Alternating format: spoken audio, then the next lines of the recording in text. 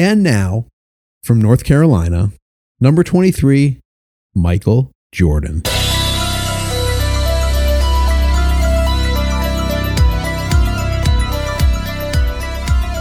So there's the shot, capital T, capital S, the shot against the Cleveland Cavaliers and over Craig Elo in 1989, the one where Johnny Red Kerr and Jim Durham, the Bulls announcers, were like, Bulls win, Bulls win.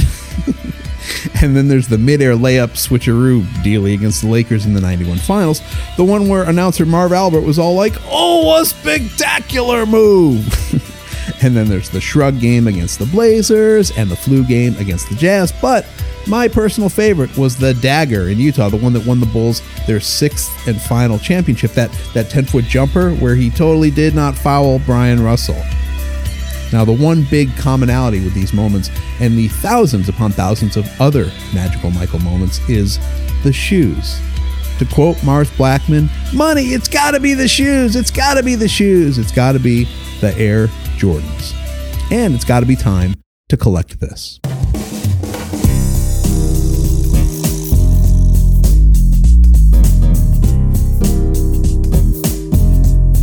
Welcome to Collect This, powered by CSG, your go-to sports card grading company.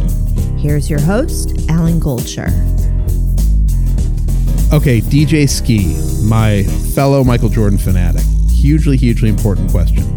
What is your go-to model of Air Jordans? Your number one, the big enchilada, the one that gets you all tingly every time you see it in the closet, even all these years later. The Jordan 11, right? Like for me, that's the shoe that got me hooked. The Jordan 10 is the first shoe that I actually owned, and that was kind of like my introduction.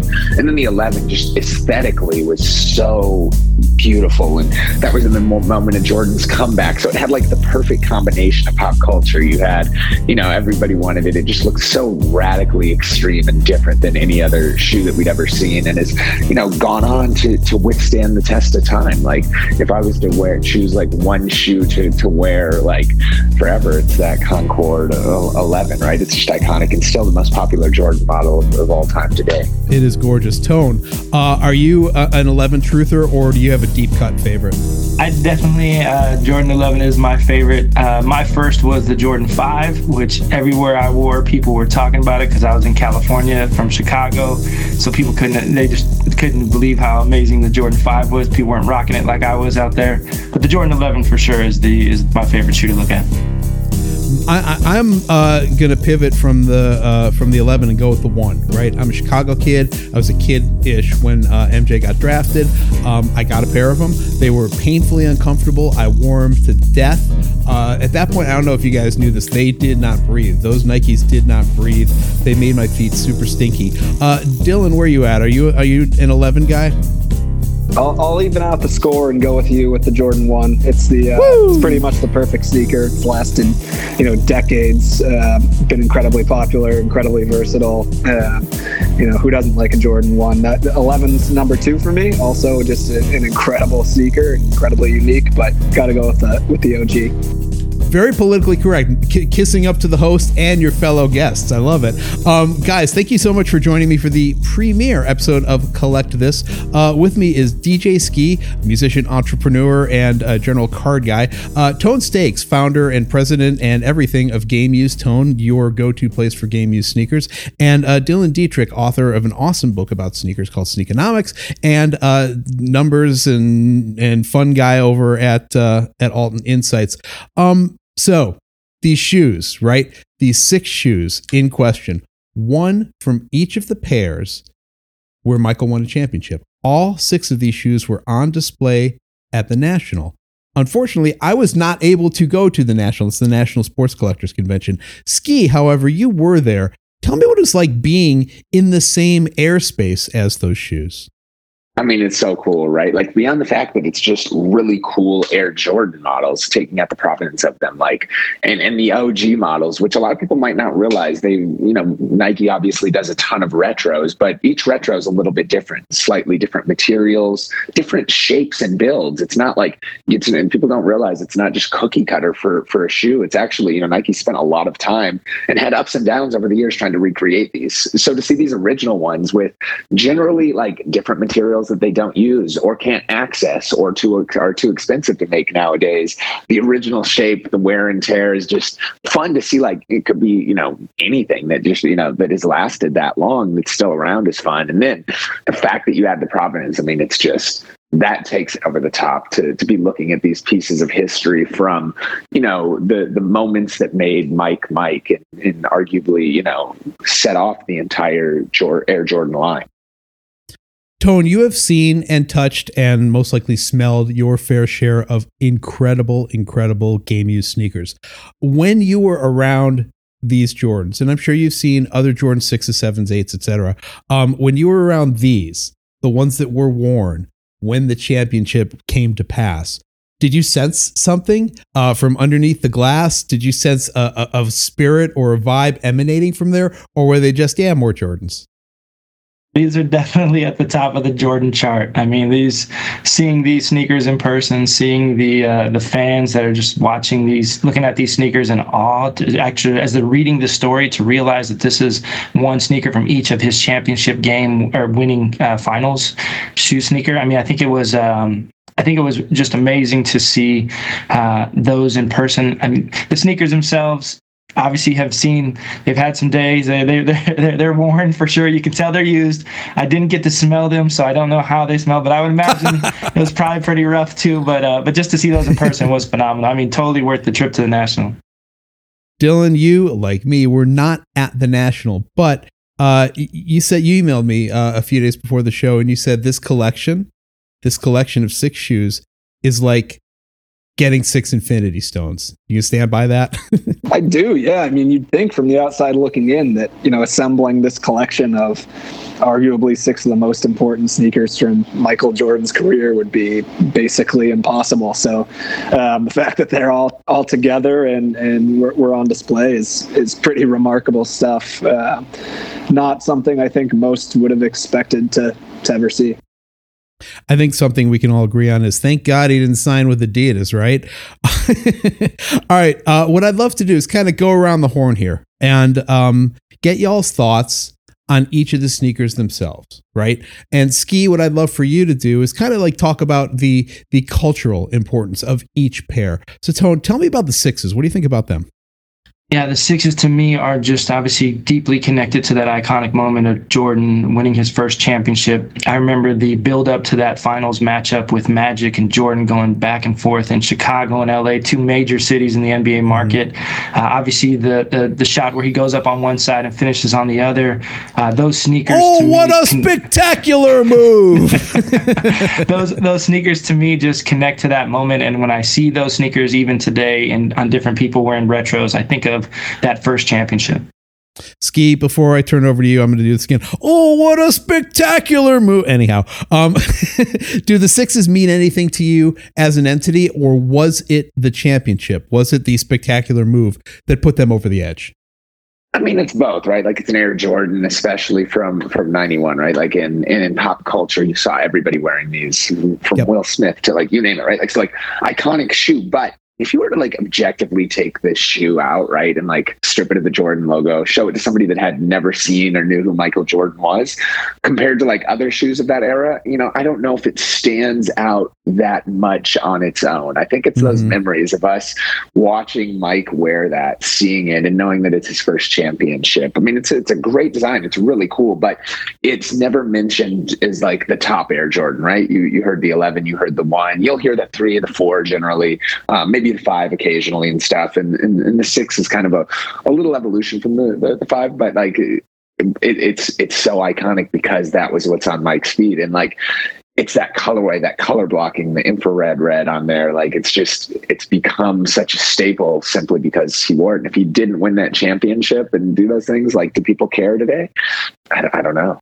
The 92 championship when they beat the Blazers, that to me is always going to be the Shrug series, right? Michael at one point went bananas from behind the arc. Not his game. It was not his game. It was an anomaly.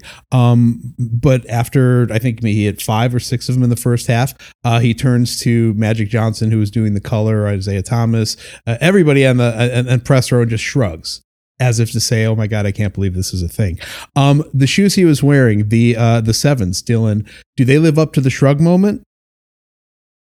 Yeah, the 7s are kind of in the shadow of the 6s a little bit. Like when you look at the full timeline of Jordans, you don't necessarily see a lot of like design continuity from one year to the next, but I think there is some carryover from 6 to 7 to an extent. But it helps when there's a moment that anybody can kind of picture very vividly in their heads, and I think the shrug moment is just that, and knowing that he was wearing 7s for that boosts them. And I'd also say, bolstering the case for the Jordan 7 as a model is the fact that that's the sneaker he took to Barcelona with the Dream Team, which is a really important and memorable moment in his career, and gives the 7s a little bit of boost that they might have needed to stand out a bit. Skee, is the 7 the same situation as the 6 where the association with the championship makes it special, or was it an amped up version of the 6 that kind of captured buyers and collectors' fancies? Yeah, it's funny. Like if you look at the Jordan, in essence, basically like 6 through 10, arguably, right? Like it wasn't the most, like Jordans came off with a bang, pop culture, like 1, 2, not as much, 3, 4 for sure, 5, yes. And then that set them up, right? So anything they came up with, they were able to ride off of that, even if the designs weren't quite as good. They're still dope. Like I love the 7s. I love, I always think of Bugs Bunny with the 7s, right? Like and those things. And then Barcelona, of course, like seeing those Olympic 7s and seeing the different, and especially because it was like a color blocking that we'd never seen with the Jordan, and that red, white, and blue and iconic Dream Team moment makes it special. But again, it's we could say a lot of the same things that we said about the 6 in terms of, would it still matter if it wasn't an Air, if it didn't have that Jordan logo on it and that history behind it?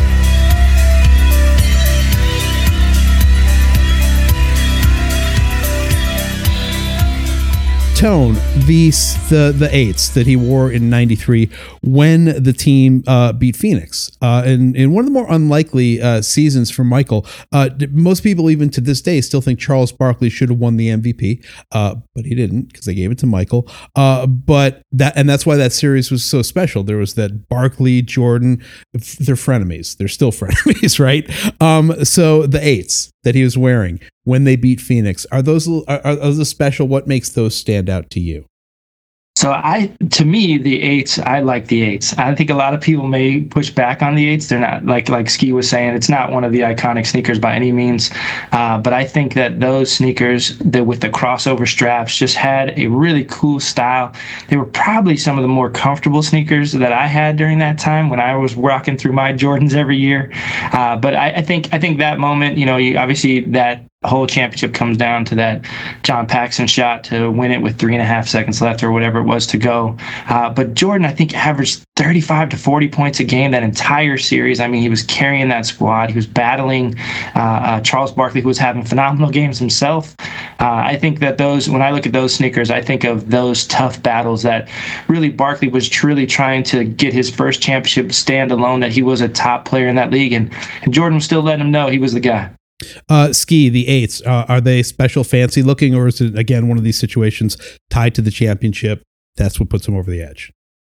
Yeah, the 8s, again, not one of the most popular models, so very similar to what we're talking about with even the 6 and the 7. But they did do a different design for the first time. They had the straps over them. They had their moments in pop culture.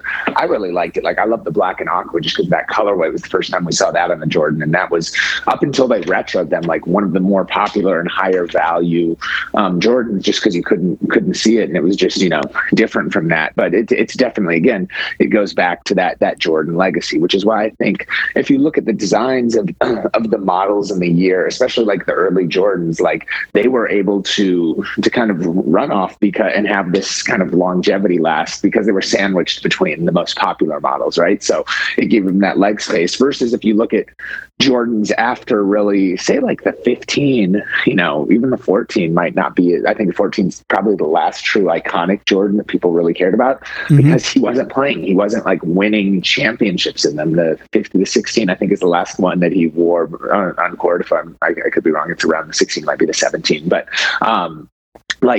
after that, nobody's really collecting, with very few, examples of that, Jordans after that. So that kind of shows and proves the point out, even though if you might like the design of some of the other ones. Like, I love the design of the 23. I'm not a big fan of a lot of the other ones, but it doesn't carry the same cachet as an 8, even though I think it's a much better aesthetic design. And I think it's because of that history. And that just shows that point. Dylan, I'm going to, ironically enough, your turn is for the 11s, right? So we know that you don't like the 11s at all. No. What is it about the 11s? Like, give me the physical aspects of it that makes it so eye-catching and exciting and transcendent and raises it next level. Yeah, I think this was really the reinvigoration of the Jordan line, and coincides with him returning to play. But in terms of the actual design, it has this, futuristic, almost like space-inspired aesthetic to it. But it also has patent leather, which is like probably the first time that's really appearing on a basketball sneaker. So you have this kind of shiny, midsole area of the sneaker that really stands out on court and looks completely different than anything we've seen. And I think the story with these is super interesting too. Jordan comes back the season before he wins the 4th title. And he's not supposed to wear the 11 yet. Like, he's just given a sample, a prototype, and he's so blown away by the design, likes them so much, he's like, no, I'm wearing these. And so he wore them second half of that season, then wore the Concord colorway the entire regular season the next year, and then finally the playoff black and red colorway in the postseason, in the finals. And every like core colorway of that sneaker is so iconic and so beloved. You have the playoff bread, you have the Concord, you have the Space Jams, because he wore the Jordan 11 in Space Jam. Yep. And the thing to know about the Jordan 11 is this is basically the sneaker where, like, every single holiday season now, Nike's releasing a pair of Jordan 11s in massive quantity. They're still selling for premiums on the resale marketplaces, and they're doing just enormous sales re-releasing this model. Skee, that finals, the one against Seattle, didn't really have the iconic moments. The what a spectacular move in the shrug game, et cetera, et cetera. But the shoes themselves were so gorgeous, straight up gorgeous, that it's probably less essential that it was attached to a finals. Am I way off base on that? I mean, it was like, look, Jordan had, he was back right then, right? So it's like, it gave you that moment. He won, and just the design, like, aesthetically is just so popular. It was like I think this was like the height of Jordan's popularity and success, right? And when that Bulls had that incredible season, like, it was the one. They had the 72-10 season, I believe he's wearing in these things. Like, that's this shoe represented the height, the peak Michael Jordan, from a player, from a pop culture icon, and from a design perspective. And it's rare that all those things come together at once, and that's exactly what happened with the 11. Tone, you, like me, are a Chicago area kid, and I know that you, like me, do not like the Utah Jazz circa Karl Malone and John Stockton. So when they won the championship in '97, he was wearing those 12s. Did you feel as good about the whole thing as I did? I did. I loved it. They were during that time, if you remember, they were trying to make this story that, like, the Jazz was like the team to, that was pretty much unbeatable, and they had played great throughout. And obviously Jordan did his thing again. I think it's fun to watch when you look back over this. You see that Jordan just continually showed that he was the best player on the court whenever it needed to be shown. And again, these finals, with the 12 had such a cool look to it, very simple, just the big color slide, on the one side, whether it was the white or the red with the flu game. It's just a phenomenal sneaker, I think. I think the 12, again, not very comfortable, but super, super cool. I think that I think of the moments, the flu game moments with these sneakers. When I saw those, obviously it wasn't that model or that colorway, but when I saw those, it instantly reminded me of that flu game. Skee, aesthetically speaking, were those kind of a come down from the 11s, or did they, in your mind, maintain the upward trajectory of the Air Jordan coolness? Yeah, they weren't as well received. I remember when they first came out, a lot of people didn't like them as much. I personally really liked them, right? Like they looked like they had like the sun design, the advertising that Nike did that put behind it was so iconic, and it was a Jordan, so I think you were a sucker for it. I mean, it's impossible to follow up the 11. Like we're talking about maybe the greatest design, not only Jordan, but maybe sneaker of all time. So it's tough to live on those things, but I actually like the 12. However, you're right. It wasn't the most comfortable shoe. It's a little bulky on the bottom. I remember playing ball in it though, and having fun. And I still like the design, the flu game model. Like it's funny, like I never really loved like the black and red color blocking on the 12. I thought the black and white playoffs were beautiful, but that black and red is the popular one because it's the flu game moment. Nike's made that known. So that's another one that just shows even like the colorways that might not necessarily work other if it wasn't for that story. You just lend to that. And I think when we look at that shoe, we remember it for the moment more so than the design, even though I personally like the 12 a lot, but more so all the other colorways, like the white French blue is sick, the taxi, the black and white playoffs, but the bread one is the one that's the most popular and people remember and will always associate with the 12. I will say that it's probably a good thing I was not at the National, because one of my dream pieces of memorabilia has always been the shoes that Michael Jordan was wearing when he made what should have been his last shot of his career to knock Utah off of their attempt to get up the mountain. Dylan, how special are those? That's up there among probably in the top 3 moments that people remember from his career that you can vividly picture in your head. Can I do my Marv Albert impression again? I don't think there's going to be any stopping you, so please do. Oh, what a spectacular move. All right, go on. I'll stop. But that crossover, you can just picture it. And so that obviously, those sneakers from that moment are incredible. And that's another sneaker model, by the way, that he wasn't supposed to be wearing yet. And he just kind of flipped the switch and said, no, I'm wearing them. He's Michael Jordan, so he's kind of got carte blanche to do what he wants. But interesting design, kind of playing on his affinity for, very fast luxury cars, Ferrari. I think one that's certainly very much the beneficiary of the story. To me, these shoes are the ultimate. This is just to me, in the beauty is in the eye of the beholder aspect of collecting. These are the MJ shoes, the MJ game worns that I would want, because that's the moment that I love, right? Skee, what is the MJ moment that you loved? What shoes would you want strictly because they were associated with the magical moment?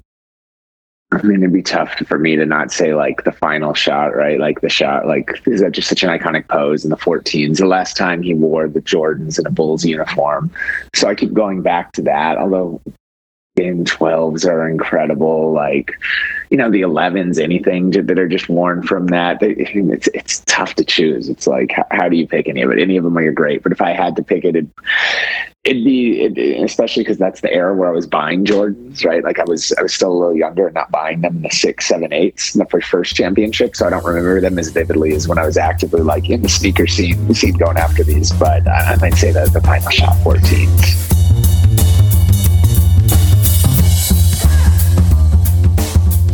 I have a really important question, and this could be a whole other episode, but since we're on the topic, Tone, the GOAT. Is that MJ? Is it LeBron? Is it Oscar Robertson? Is it Bill Russell? Is it, ask Russell Westbrook, he'll say it was him. Is MJ the GOAT?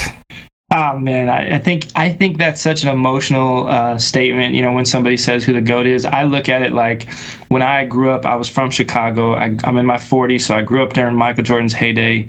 It is hard for anybody to sell me on the idea. I didn't get to see Oscar Robertson play live. I didn't get to see Wilt Chamberlain and some of those amazing talent before that. I've seen the ones since. I'm still going Michael Jordan's the GOAT. Dylan, you are slightly younger than the rest of us old men on the panel. Are you a LeBron truther, having spent more time watching LeBron in your basketball watching life? Or do you look back at the YouTube clips, go down rabbit holes like I did last week? Oh my God, he was really good at basketball, and go with MJ? As a Boston guy, I don't think being around for LeBron's key years has endeared him to me. Fair point. Very much. No, I'm a Jordan guy. mid to late 90s were kind of my very formative like sports watching years. Michael Jordan mania was still going incredibly strong. So I'm definitely in the Jordan corner on that argument.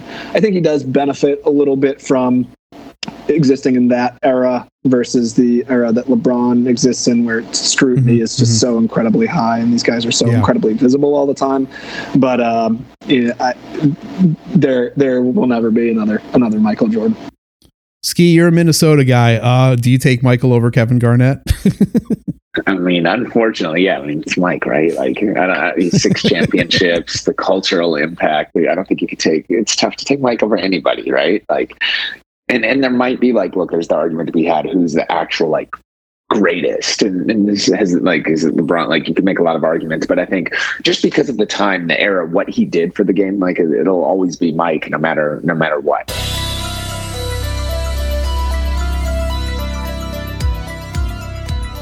Let's back it up. Let's look at some of the forest right now instead of the trees. Dylan, you are our sneaker numbers guy, right? Talk to me about sneaker as an asset class, as a collecting asset class, where it's been and where it is. Yeah, I think you're talking about a market now that's not just, the 90 to 100 billion of sneakers that are sold at retail every year, but there's a resale kind of aftermarket that's several $1 billion a year annually, where people are buying and selling sneakers that have previously released. There's incredible demand and appetite for them. It's become commonplace for sneaker releases to sell for multiples of their retail price on resale marketplaces.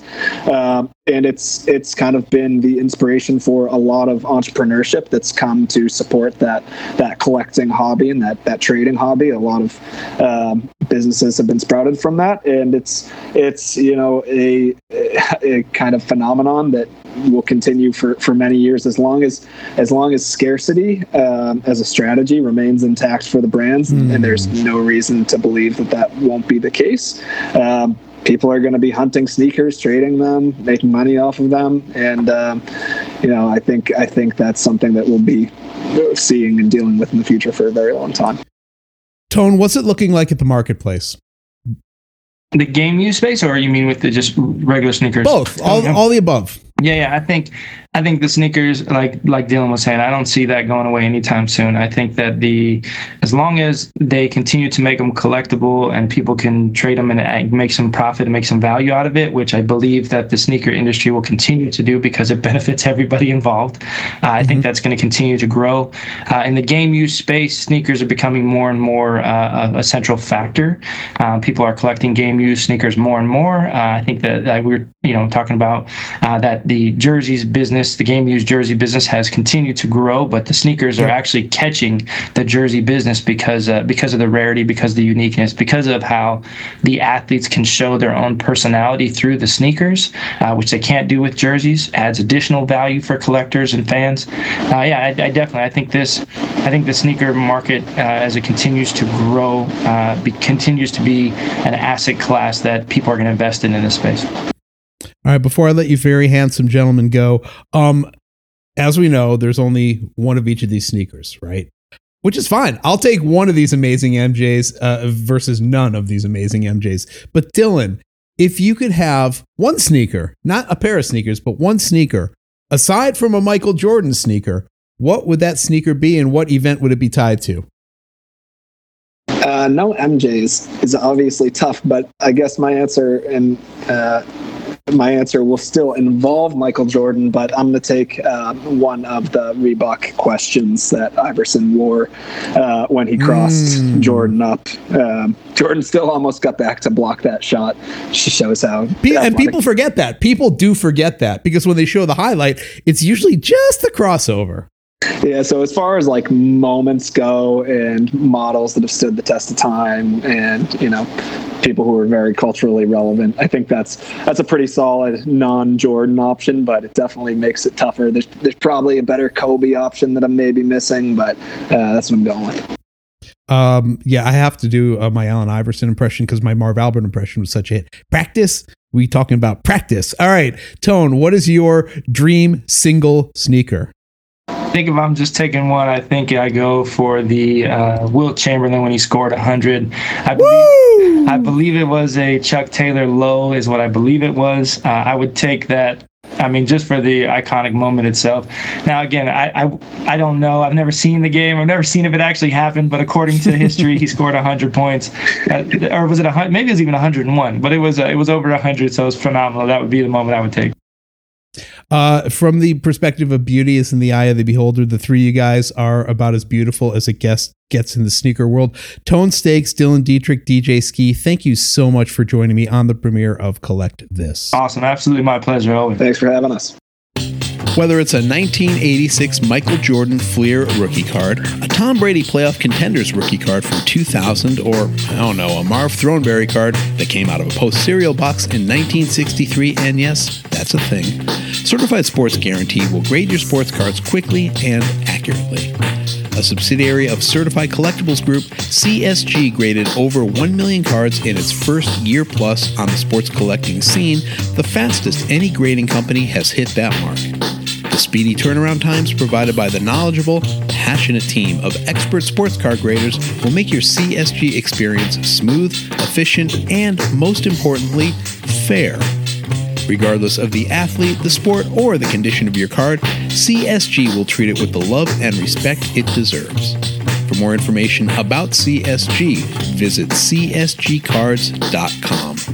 That's CSG, your go-to sports card grading company. We hope you enjoyed Collect This, powered by CSG.